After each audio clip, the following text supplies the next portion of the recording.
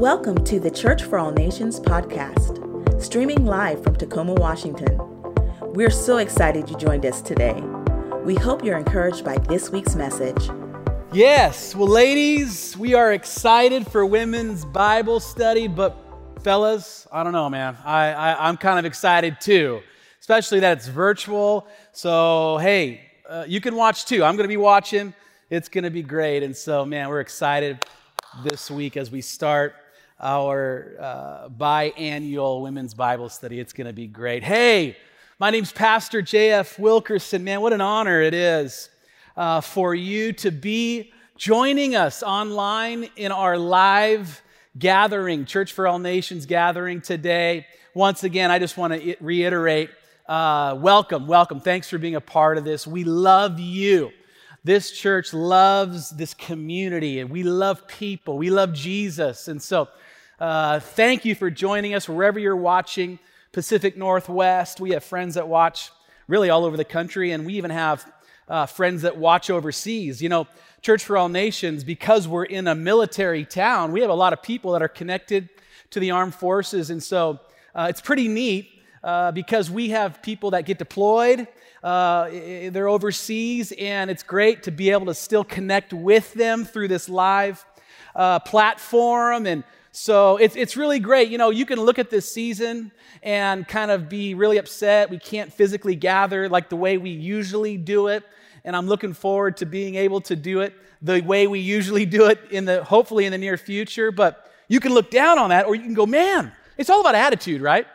Like you can look at it and say, wow, we have this opportunity through technology to even reach more people with the good news of Jesus. We have this opportunity to extend our borders outside of four walls. And so it's an amazing thing. You know, this is the season I love so much. I love fall. And especially the last 48 hours, because those of you who are local here in the Northwest, man, well, in the state of Oregon as well, the state of California, we've really been suffering on the West Coast from these forest fires. And so we're going to continue to pray that the Lord would have those cease. But, you know, specifically in our little region here, it started raining. The wind came through and kind of blew that all out. And so I woke up, I'm kind of an early riser, and so I woke up pretty early the day before yesterday, and I walked outside. I don't know, it's probably about 5:30 in the morning, and like it wasn't smoky. It's amazing some of the things in life that we take for granted, you know. And so I just said, Lord, thank you that the smoke is cleared. And so I threw on my jogging shoes and I went for a little jog / more of a walk, if you will, but walked down around Chambers Bay. And as I was coming down kind of the switchbacks through the woods, man, I saw the leaves turning colors, you know what I mean? And the leaves were all over the ground, and I was walking through that, and I just said, Lord, thank you. Thank you for this new season. Thank you that this is your creation. Thank you that I get to experience this moment right now. Thank you for the fall. I love this time of year for that reason. Then, of course, the other reason why I love this time of year is because football's back. Let's just be honest. Football's back. So as part of the 12th man, as a Seahawk fan myself, we just want to welcome Bill Belichick and the New England Patriots with newly acquired Cam Newton to the Pacific Northwest. But that's about as kind as we're going to be starting right now, because we're going to have to pummel you tonight. Okay, I just wanted to say that, get that out of there. And I'm only kidding. But hey, you know, if you have your Bibles, turn to 1 Peter chapter 2. 1 Peter chapter 2. That's in the New Testament. But I'm also going to be looking into the Old Testament. Turn to Hosea chapter 1. So find 1 Peter 2, and then put a little marker there, and then find Hosea chapter 1. And I'm going to kind of be bouncing back and forth through these passages in the Scripture. The last few weeks, we've been talking about what does it look like in this season of COVID, this season of transition, this season of confusion. You know, we're moving into this election season right now, and the question that's been constantly coming from Christians that I'm connected to is, Pastor, with all the confusion going on in the world right now, in our country right now, how can I love Jesus, but how can I really, really be a reflection of him? What does it look like to practically display to the world the characteristics, the love, the empathy, the compassion, the service? What does it look like to truly represent Christ during this season? And, this past Friday, we here in the States, we witnessed the passing of Justice Ginsburg. And it was fascinating to me that I was flipping around through different media outlets. And I tell you what, I don't think it was 10 minutes.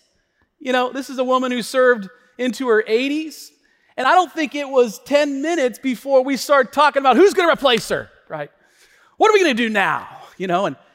And I was flipping around and it's just fascinating to me, right? These talking heads, right? And many of them just spewing attacks on their opponents, left, right, it doesn't matter.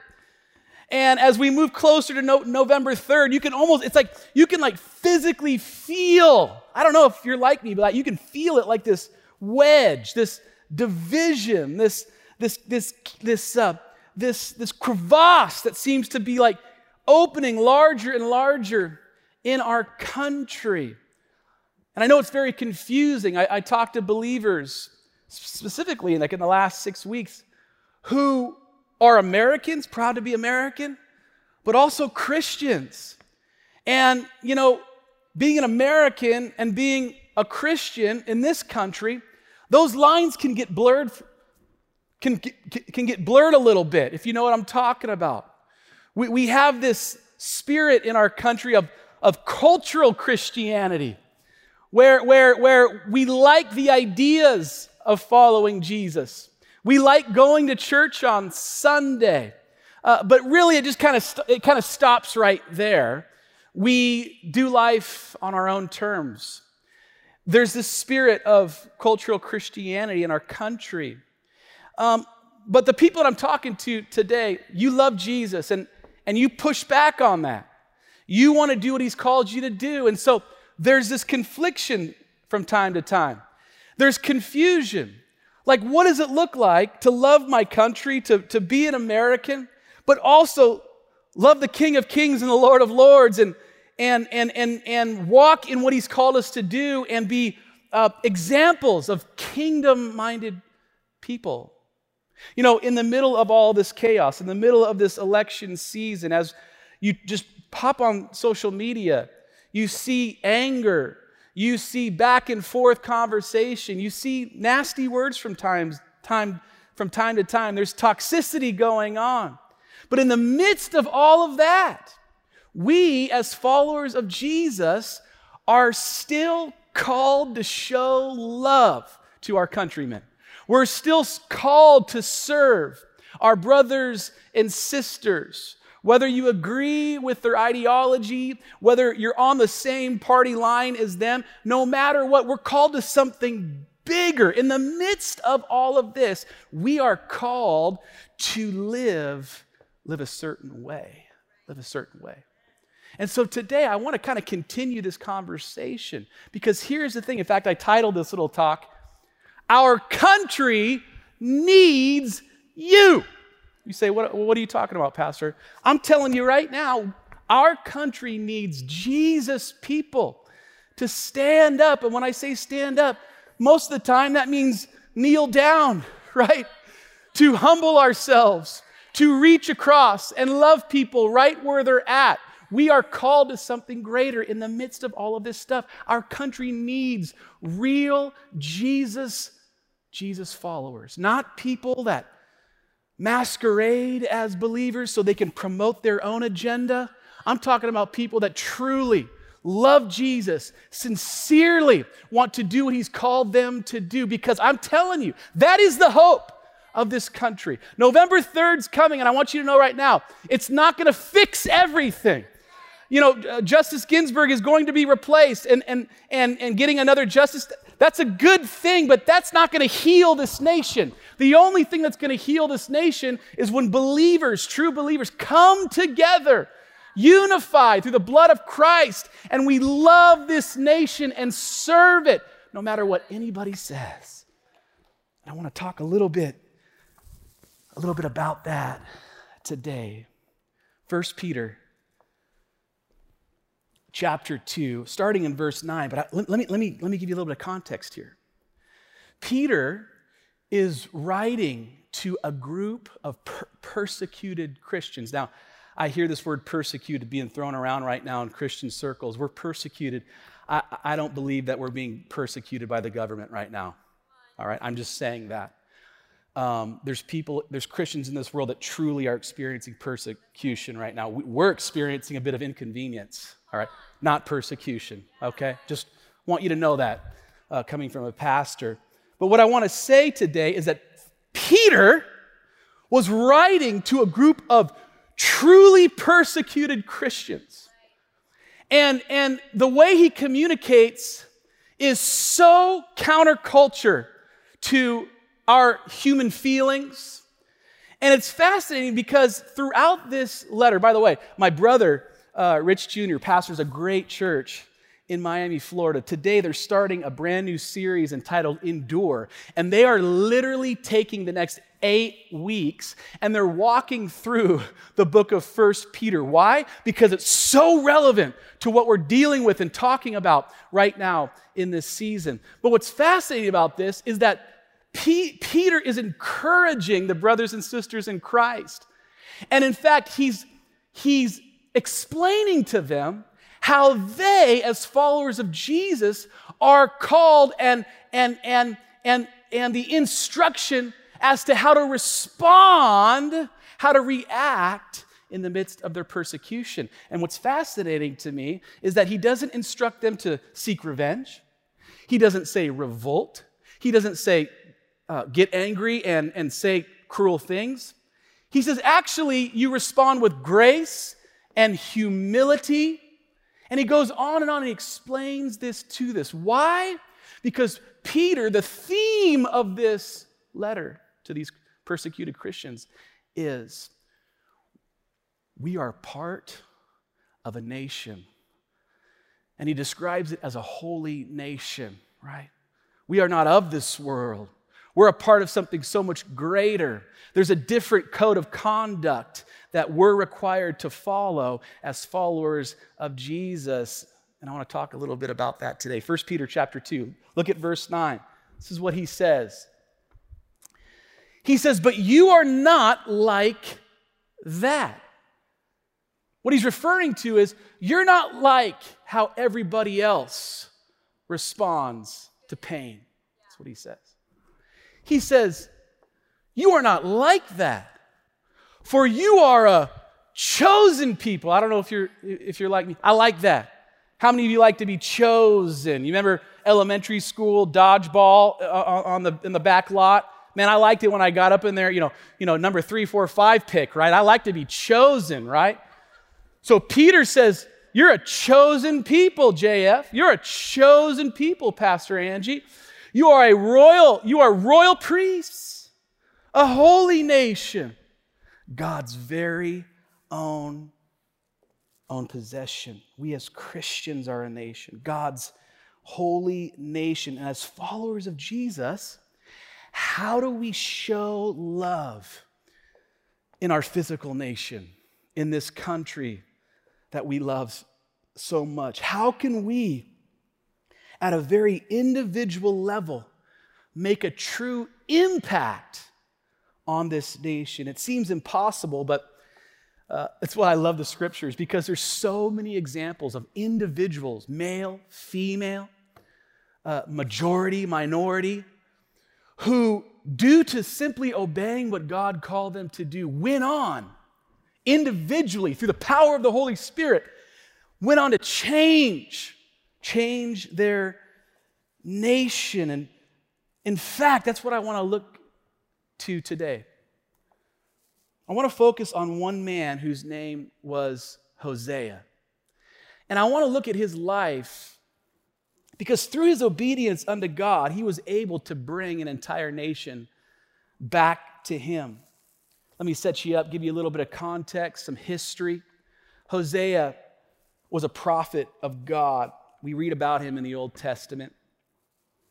About 700 years ago, before Jesus was born, Jeroboam II was on the throne of the northern kingdom of Israel. And his military exploits extended Israel's borders farther than pretty much any other time in their history.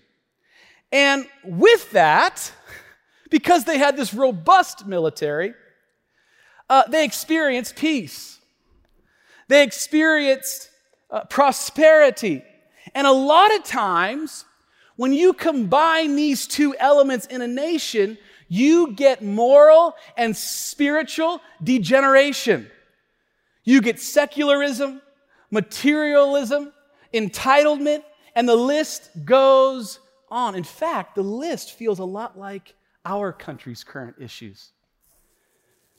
Swearing, lying, killing, stealing, adultery, drunkenness, perversion, perjury, deceit, oppression, just to name a few. But the thing that grieved the heart of God more than anything else was the sin of idolatry. This was the deal that broke the heart of God. And the reason why is because since the Lord viewed Israel as his wife, he viewed her worship of other gods as spiritual idolatry. And so for the next couple of minutes here, I want to do a parallel. I alluded to it in my intro, but I want to do a parallel teaching today, if you will. I want to show you how the letter in 1 Peter chapter 2 directly connects with us today. It speaks to us today. We can apply this passage directly to our lives and begin to live it out right now to the point where it will have a massive impact in our country that needs Jesus believers so much right now. And then I also want to show you how this played out in the life and story of Hosea, all right? So as Christians, the question is, how do we show the love of Jesus in our country that needs us so badly right now? The first thought that I have for you is, and that is, number one, be a sign. Write that down. Be a sign. Now jump to the book of Hosea. The book of Hosea is a story about a man who God chose to be a sign, to direct people in the way they should go.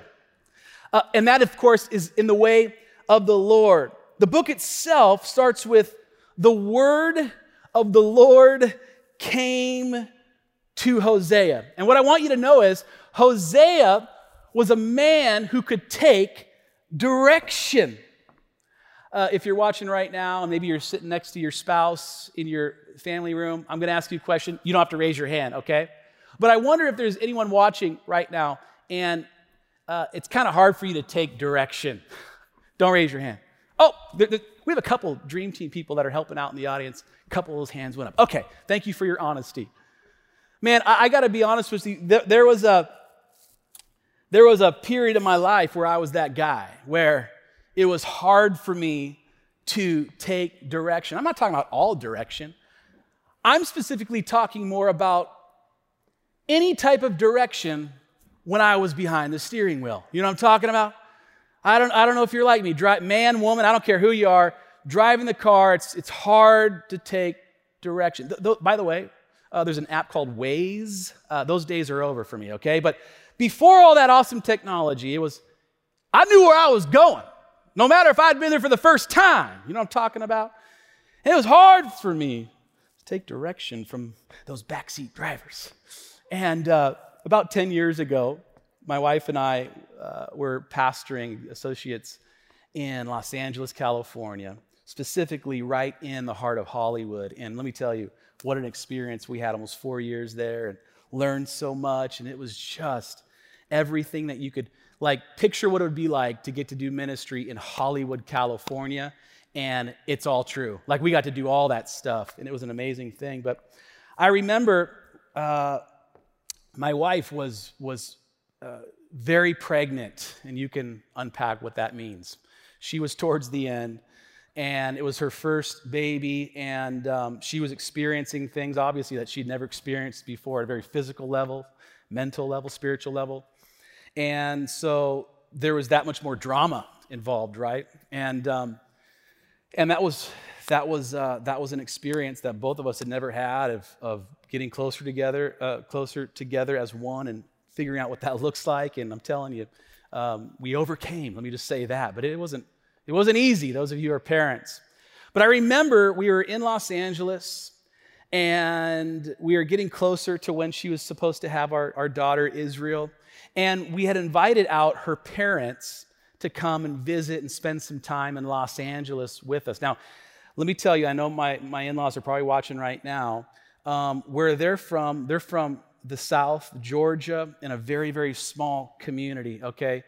Just complete polar opposites of urban Los Angeles, California. You see what I'm saying here right now? Just totally different.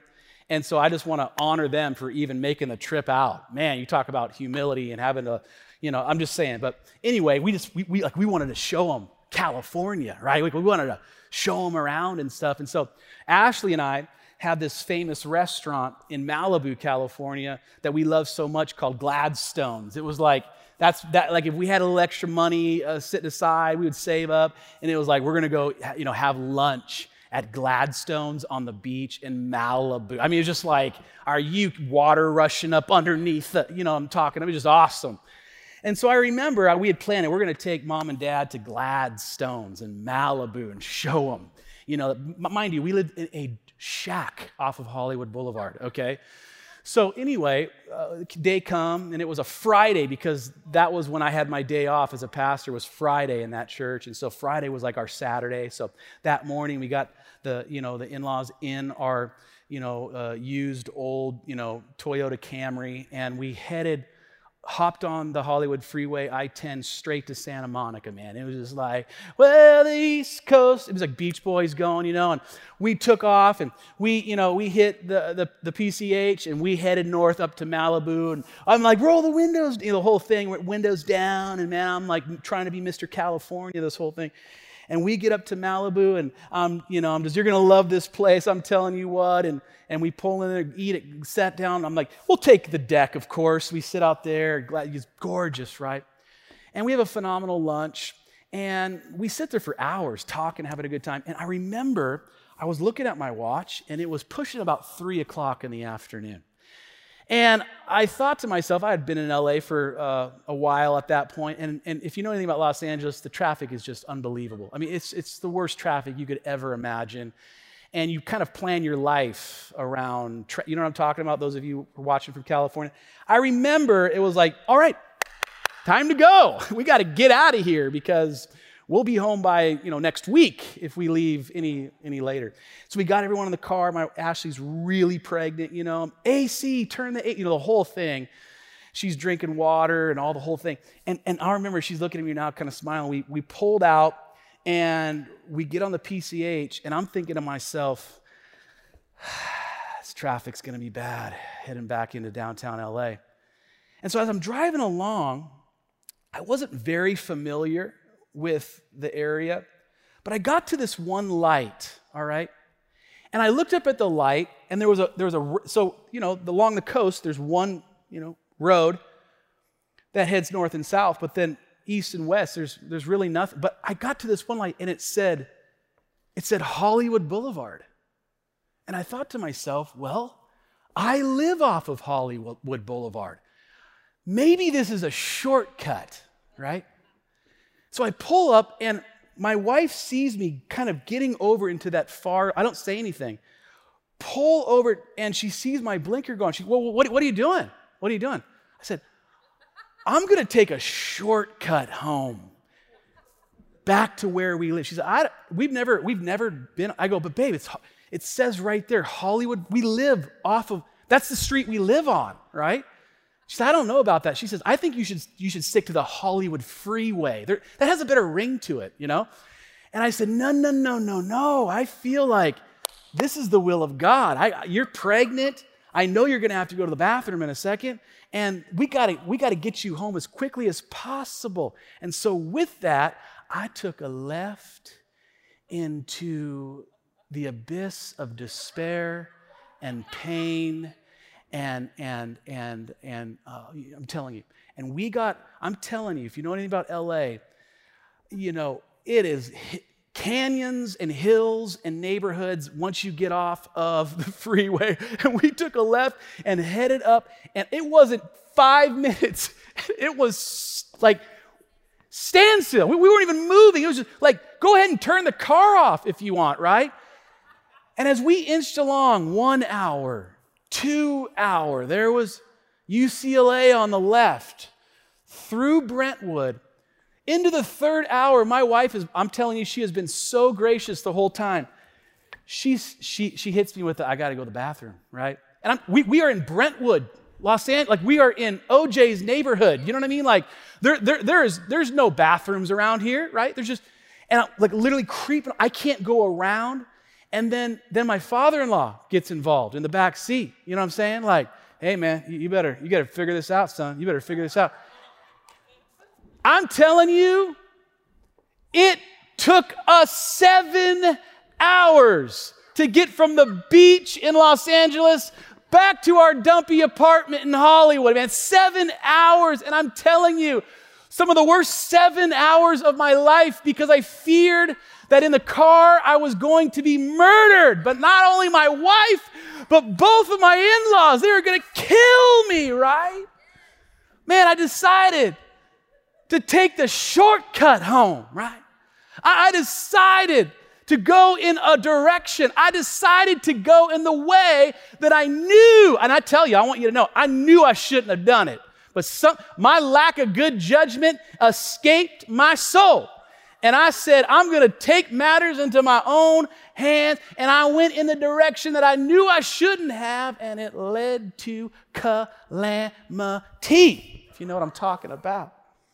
And what's fascinating about this passage of Scripture here is Peter is urging us followers of Jesus in the exact same way. His whole point in this letter is, you know the right way.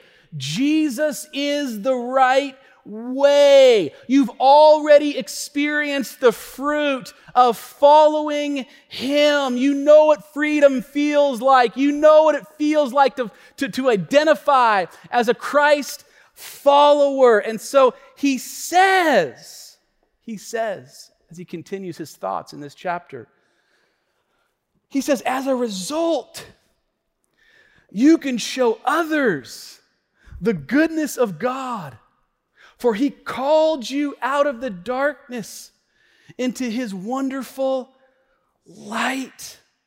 Once you had no identity as a people, now you are God's people.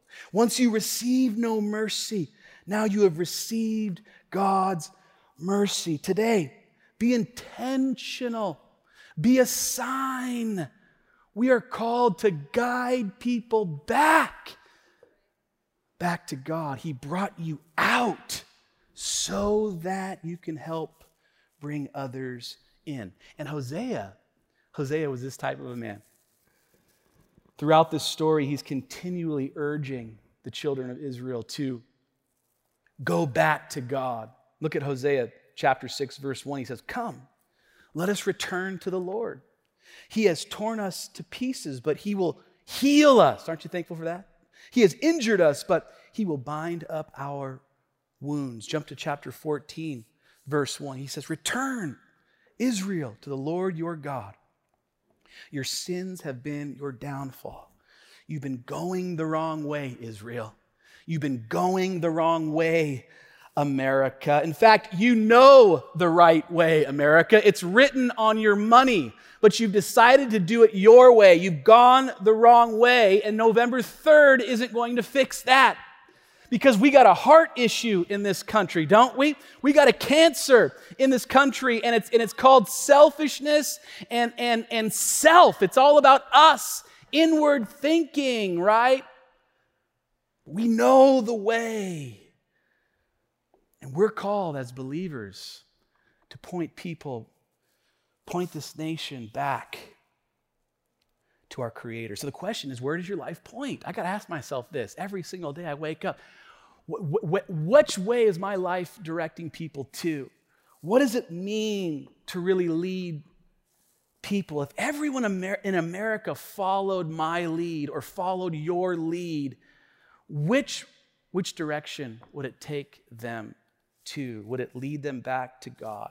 The question is, be a sign that directs people back to the Lord, right? So that's the first thought I have. Be a sign. Here's the second thought. Be a symbol.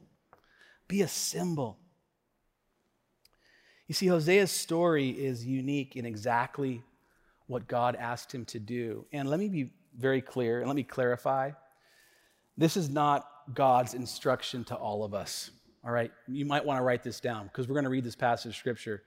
The instruction that Hosea gets from God here is not, it's not instruction for all of us. This was a unique direction. This was a very specific request, and Hosea obeyed. Let's go to the text, Hosea chapter 1, starting in verse 2. This is what the text says. When the Lord first began speaking to Israel through Hosea, he said to him, here we go. Go and marry a prostitute. What? Go and marry a prostitute so that some of her children will be conceived in prostitution. The phrase, the Lord works in mysterious ways, has a whole new meaning to you now, doesn't it? The text goes on to say, this will illustrate, and next to it I put the word symbolize. This is going to symbolize how Israel has acted like a prostitute by turning against the Lord and worshiping other gods. So God gives Hosea this very, almost offensive direction. Marry a prostitute? Look how he responds, verse 3. So Hosea said, well, God, I'm a prophet, and if I do that, my denomination will revoke my credentials.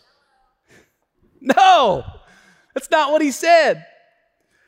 It says, so Hosea obeyed. He married Gomer, the daughter of Diblaim, and she became pregnant and gave Hosea a son. So I try to, I feel like this is part of my role. I really want you to attach with what's going on here, and I want to make this as real as possible. I want to bring this almost into a modern light, if you will. So here's this young pastor, if you will, named Hosea. And God comes to him and says, Hosea, I love your ministry, but I want you to marry a Vegas escort, okay? I want you to marry a prostitute. And Scripture, I'm fascinated here because Scripture doesn't say that he pushes back whatsoever, right? He doesn't say, well, what's in it for me? What am I going to lose? What are my neighbors going to think? What's Facebook going to say? He obeys God here. What's fascinating about this Scripture is he marries this escort, and not only does he marry her, he falls madly in love with her. And they begin to have children. But in the midst of all of this, while young Pastor Hosea has started his ministry, he's preaching Israel, turn back to God. All the while, Gomer continues her business with everything that can walk in the community. That's what the Scripture, you can read on ahead. I'm not going to get into the details of that specific thing. But this is what happens. And you know what the word says? It crushes Hosea. It breaks his heart. He feels the pain of betrayal. He feels the hurt. Here's this woman who he's fallen deeply in love with, and here she is cheating on him. And you know what's interesting? is that Hosea doesn't take her to the divorce court. Scripture says that he keeps taking her back, taking her back, taking her back, taking her back, even though she's living in this way. And I have no idea why God asked Hosea to do this. But maybe, just maybe, he wanted Hosea to feel the way he felt, so that Hosea's message to Israel truly came from a place of brokenness. And what a beautiful picture here of how much God loves you, how much he loves me, even when we're in the darkest of places, even when we, to stay with this symbol, cheat on him, break his heart, bring pain as we reject him over and over again, he still takes us back. That's a type of love that none of us could ever replicate. We can pursue that.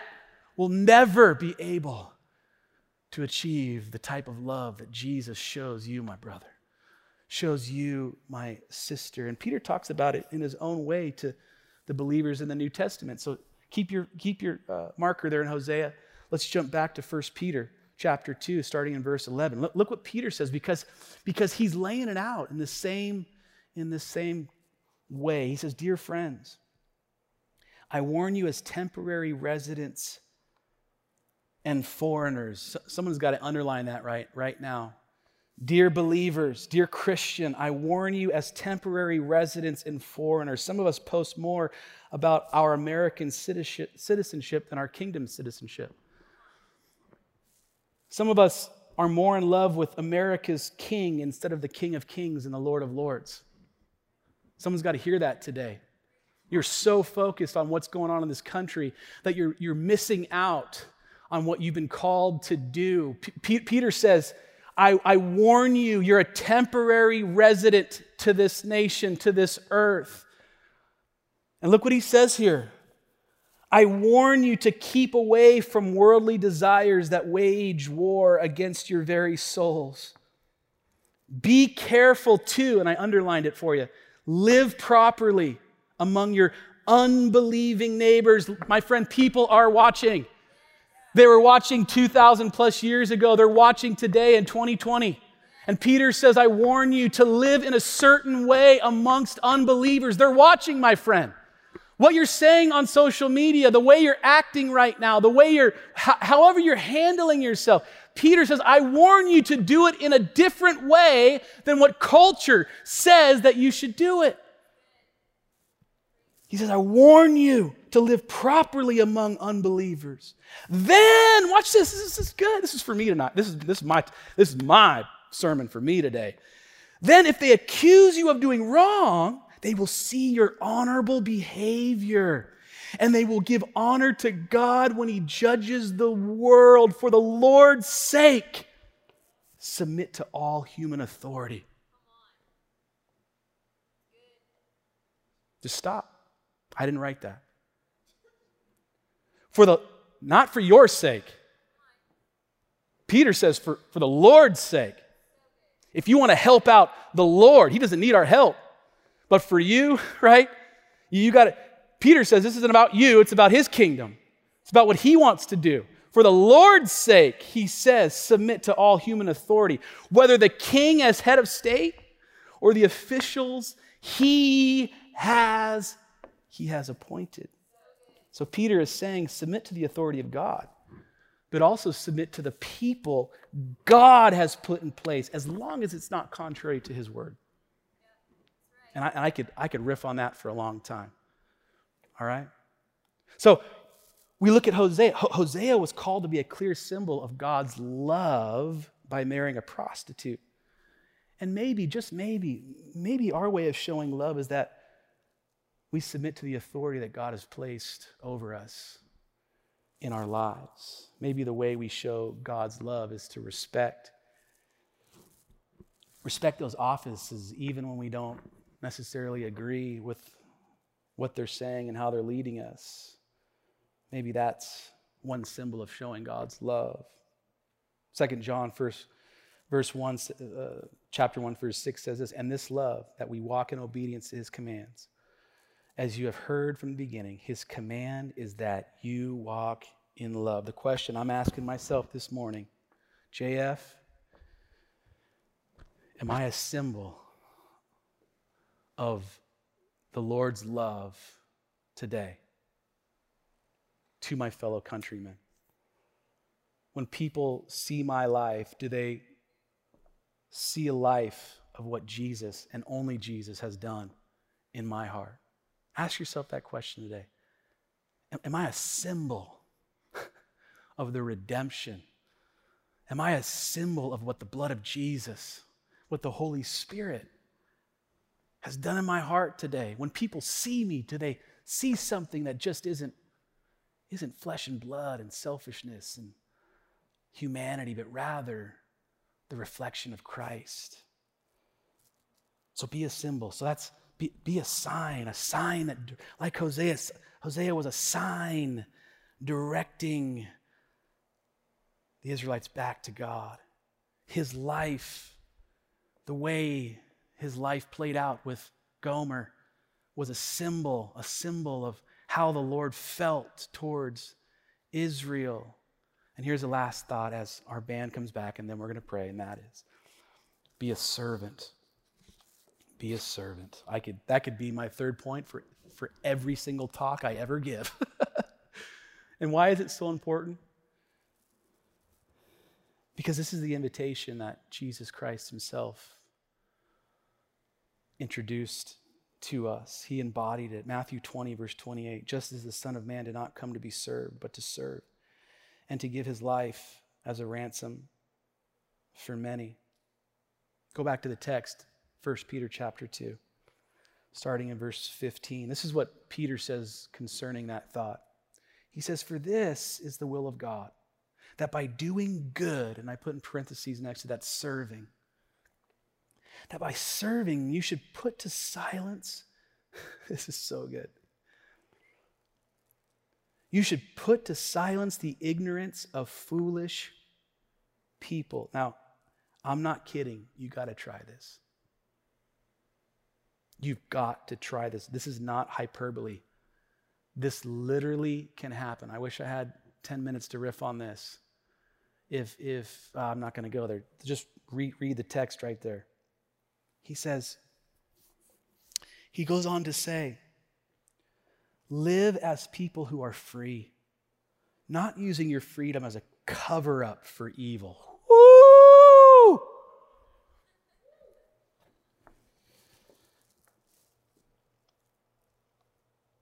I lost my place. Go to the next verse. That just struck with me. Go to the next verse here. Honor everyone. Come on. Love the brotherhood. Fear God. And then here's the period. Honor the emperor. And here's the thing about this. You got to read scripture in context. But the type of servant that Peter is referencing here is what they called a bond servant in the ancient world. We'd all agree that human slavery is a terrible, wicked practice. In fact, today in the world, there's over 40 million slaves today in the world, and 1 in 4 of them are children. Let that sit in with you. We've got a lot of work to do. That's what I'm saying. A lot of work to do. It's an evil, despicable practice. But it also existed in the ancient world, in Peter's day. And a bondservant was different than a slave in that day, bondservants weren't forced to work for their bosses, but rather they chose to. It was more of a business arrangement, if you will. It was the bondservant's pleasure to serve the boss. And because of that, it really changed everything. And that's what God's calling us to do in this season. Because that's how an entire country has changed. You see, when we live for Christ, brother, when we live for Jesus, sister, in a way that our obedience to him truly becomes our pleasure and our freedom isn't used for evil, but rather for good, when willing, when we make the decision, when it's our pleasure to obey the Lord and what He's called us to do, that's when the world, that's when people start to take notice. When we serve others because we come from a place of love, like we talked about last week, when the premise is rooted on the cornerstone, that is Jesus Christ, when we embody the characteristics of the love of Christ and we serve and love others in that type of a way where it's a pleasure to do it, where we're not masquerading as something else, where we don't have another agenda, where we're not doing it out of penance, where we're not doing it out of a place of shame, but rather it's my honor, my pleasure to serve the King of Kings and the Lord of Lords, my friend, because Scripture says it and because I've experienced it in my own life. Unbelievers say, what's going on with her? Well, wait a second. This is the 6th Saturday in a row that you've gotten up at the crack of dawn and you went over to that Church for All Nations food pantry to, what is that? Man, man, your life, I want to be a part. You know what I'm saying? It doesn't necessarily take a microphone and a Bible, man. It's living it up. I'm telling you, the world takes notice. And the question that I kept asking myself as I was preparing this talk, as I was studying the book of Hosea, studying this very unique story of the life of Hosea, the question I kept asking myself was, why would God make Hosea marry the prostitute Gomer? Why didn't he just say, just be your friend? Or, hey, you know what, man? You're a great pastor. You're a great leader. You went to seminary. Why don't you help her get out of that lifestyle? Just like maybe get some of the women in the church and maybe you guys could go talk. And God says, no. I want you to get into this woman's life. In fact, I want you to become intimate with her.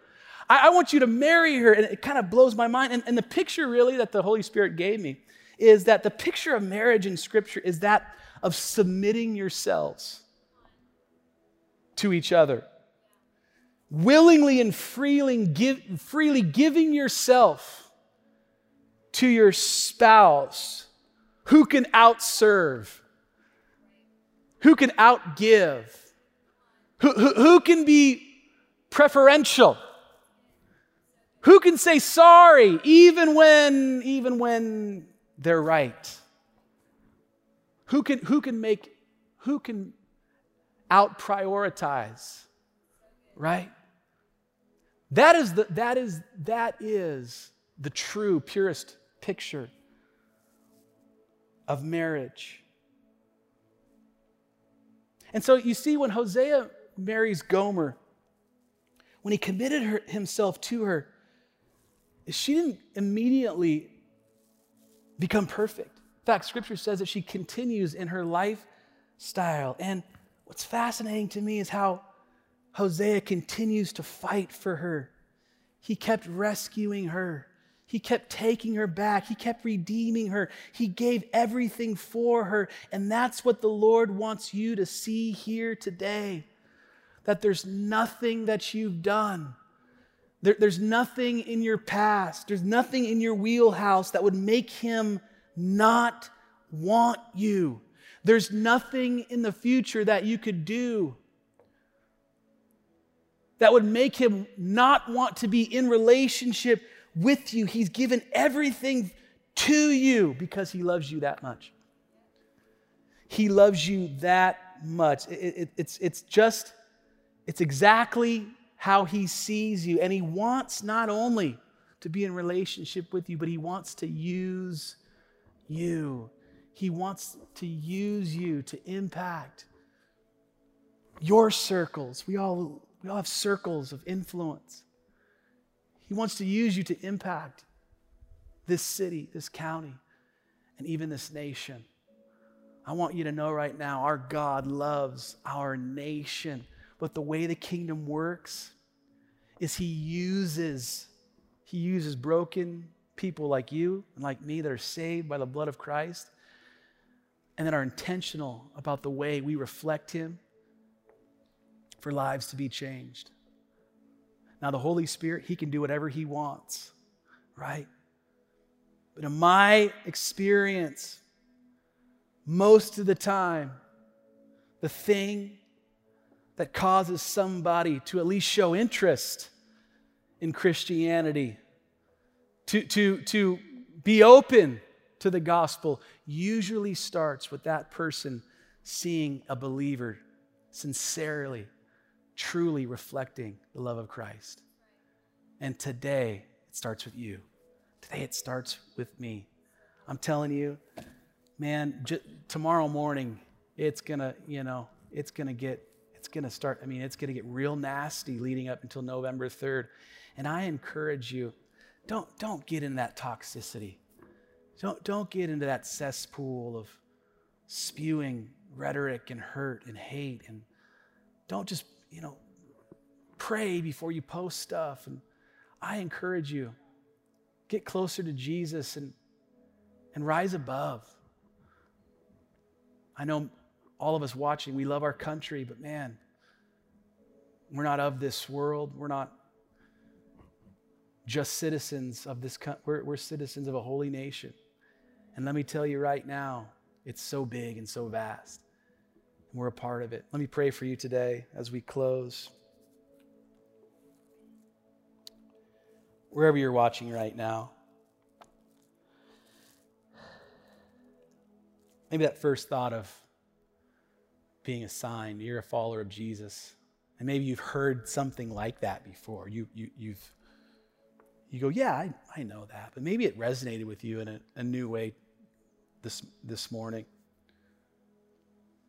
Where part of our assignment as his followers is to, through our actions, through our words, through our conduct, that we're constantly directing people back to God. You say, well, Pastor, what about all the people that were never followers of Jesus? We're never lovers of God. Well, Scripture's clear that we all came from God, right? And he's beckoning the lost home, right? The Spirit. And then he uses you and I to assist in that process. And so I wonder today, you're here and you say, Pastor, pray for me. I'm speaking directly to believers right now. You're watching online, you say, Pastor, pray for me, especially in this season that we find ourselves in, that I would be a conduit. You know what a conduit is? Maybe you're an electrician. It's that tube where all the wires kind of run through. You know what I'm talking about?